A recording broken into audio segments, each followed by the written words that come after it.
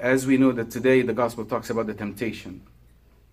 I will go over the reading real fast, bits of points, but I'm going to take one point to talk about it towards the end.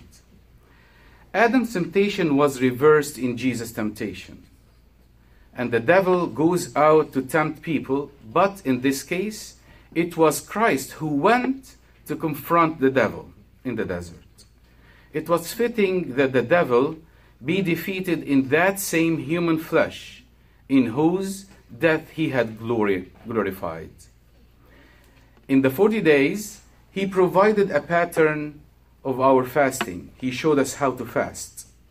Jesus' temptation was of our instruction. Jesus did whatever it was necessary for our salvation by both acting and being acted upon, because he acted with the devil and the devil acted upon him.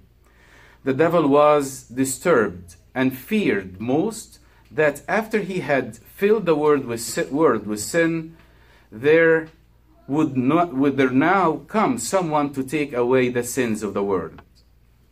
It was precisely when Christ hungered that the devil made his move to tempt him. By hunger, he participates fully in our human condition except for sin. And the devil begins with the temptation to indulge the belly.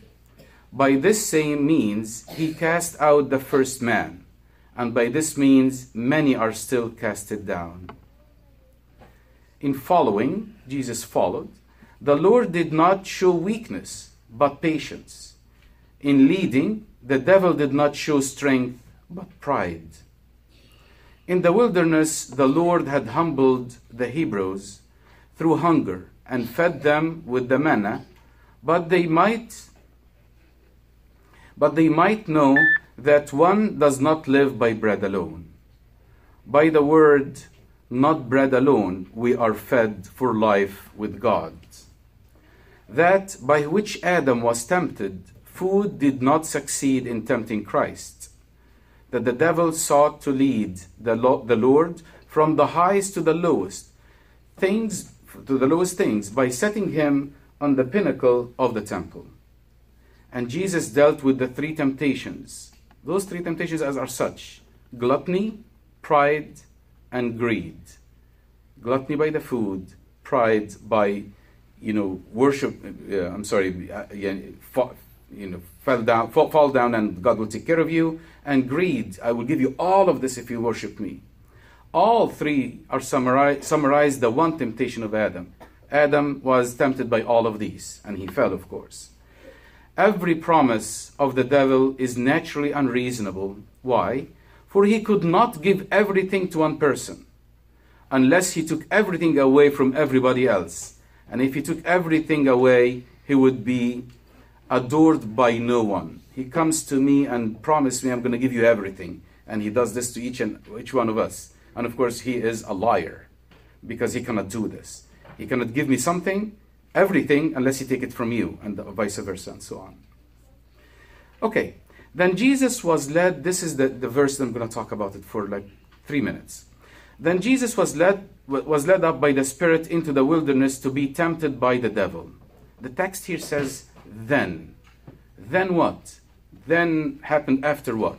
Like you heard me talking to the kids now, he was baptized, and right after the baptism, he went to the wilderness and started fasting. So after the baptism. And in Matthew 3:16, other than today's reading, it says this: when he had been baptized, Jesus came up immediately from the water, and behold, the heavens were opened to him. And he saw the Spirit of God descending like a dove, and alighting upon him. And suddenly a voice came from heaven saying, "This is my beloved Son, in whom I am well pleased." So he was led by whom? This is a marvelous thing. All of this was led by the Holy Spirit. I'm going to read the verse again one more time. Then Jesus was led by the Spirit into the wilderness to be tempted by the devil. For it says Jesus was led up by the Spirit. All this was to give us instruction. Our Lord Jesus does whatever is necessary for our salvation, by both acting, like I mentioned before, and acting being acted upon. He submitted himself to being led up there to wrestle against the devil. Now we should not be troubled after our baptism. We too have to endure great temptation. Right after baptism, he was tested, and we, after being baptized, being tested every day and will continue to be tested. We should not treat this as unexpected, but continue to endure all things in a noble way, as though it were happening in the natural course of things. This is the normal thing and continue to be. We should be ready to face temptation. Why?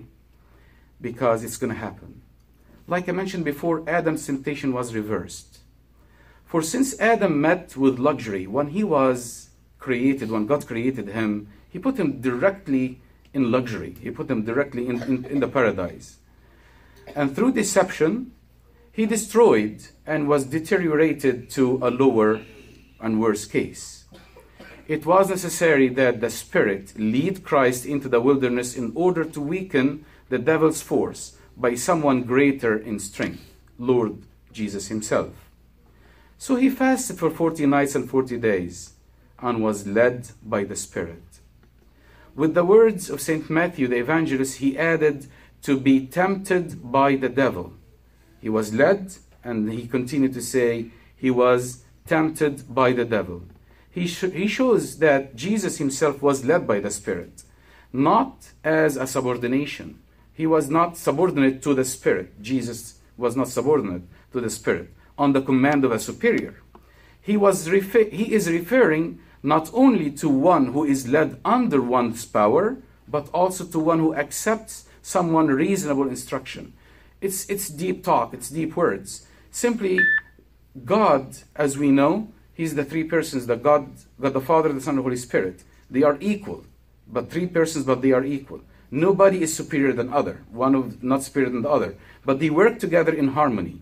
When he was led by the Holy Spirit, Jesus the Son, the Word, he went with the Holy Spirit to fulfill this temptation. Jesus was led to the devil to be tempted. Note that the devil goes out to people to tempt them. And in this way, in this time, Jesus himself went to the devil to being tempted by him. He went to the devil to charge him. And since the devil could not go against Christ, it was Christ who went against the devil. So, the journey into the desert, the 40 days, the fast, the hunger, and the temptation by Satan, and the Lord's responses, all these are full of the effects of the great heavenly guidance. All this was prepared, and all of this was pre-made, pre-thought, guidance with God the Father, of course. The fact he was led into the desert signifies the freedom of Christ and the Holy Spirit to permit the occasion of temptation and to defeat Satan. Like I mentioned, they work together, the Son and the Holy Spirit, which the tempter would not have had unless he had been given. Meaning, how we know that Jesus will defeat Satan unless they really get together and this temptation happens and the responses happen this way. So it has to happen. There was in the devil, therefore, suspicion and suspicious fear, but no knowledge of the true identity of the one being suspected. The devil all the time did not know that this is Jesus, the Son of God. He was asking him, if you are the Son of God, tell these stones to be bread. Till the end. If he knew that this is the Son of God and he was sure 100%, none of this have happened, and crucifixion was not happened, and the salvation would not have happened. Till the last moment, the devil was not sure that this man, Jesus, is also God, the Son of God. The devil was moved. When did he start moving? He was moved the moment that Jesus felt the hunger, or said that I'm hungry.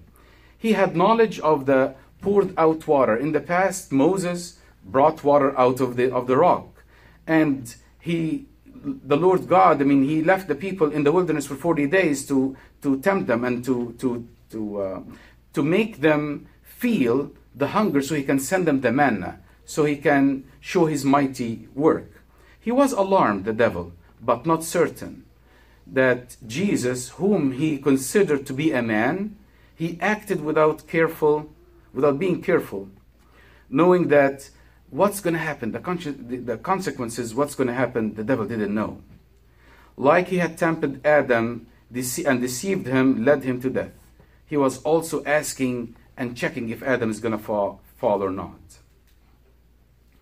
It is fitting, because the devil wickedness and the evil his evil deeds, that he has to be defeated by the same humanity. The same humanity that he brought down is the same humanity that's what Jesus came. He defeated the devil one more time. It was the devil who envied God's gifts to humanity. Remember, I told you that Adam was received in luxury. Before the temptation of Adam, he was unable to understand God's being present in the human being. But his temptation indicates how sinister are the devil's attempts, especially against those who have been sanctified, for eagerly desires victory over the saints. So, again, one more time, I'm going to repeat this. I'm going to close over here. Right after Jesus was baptized, when he went and started being hungry, the temptation started happening. So this is going to happen to us all the time. I'm repeating myself one more time, that because we are the sons and daughters of God, because we were baptized, because now we are called to be saints, the devil will never allow this to continue, and he will never be happy with this. He will come and tempt every one of us as much as he can, as strongly as he can. Be ready. Be ready, steadfast. Be strong, because we have the backbone that will comfort us, will give us the strength to beat him up, if we can, if this word is true. To be strong, this is what we have to take all the time. And glory be to God forever. Amen. We want to thank you so much for listening to St. Basil's podcast.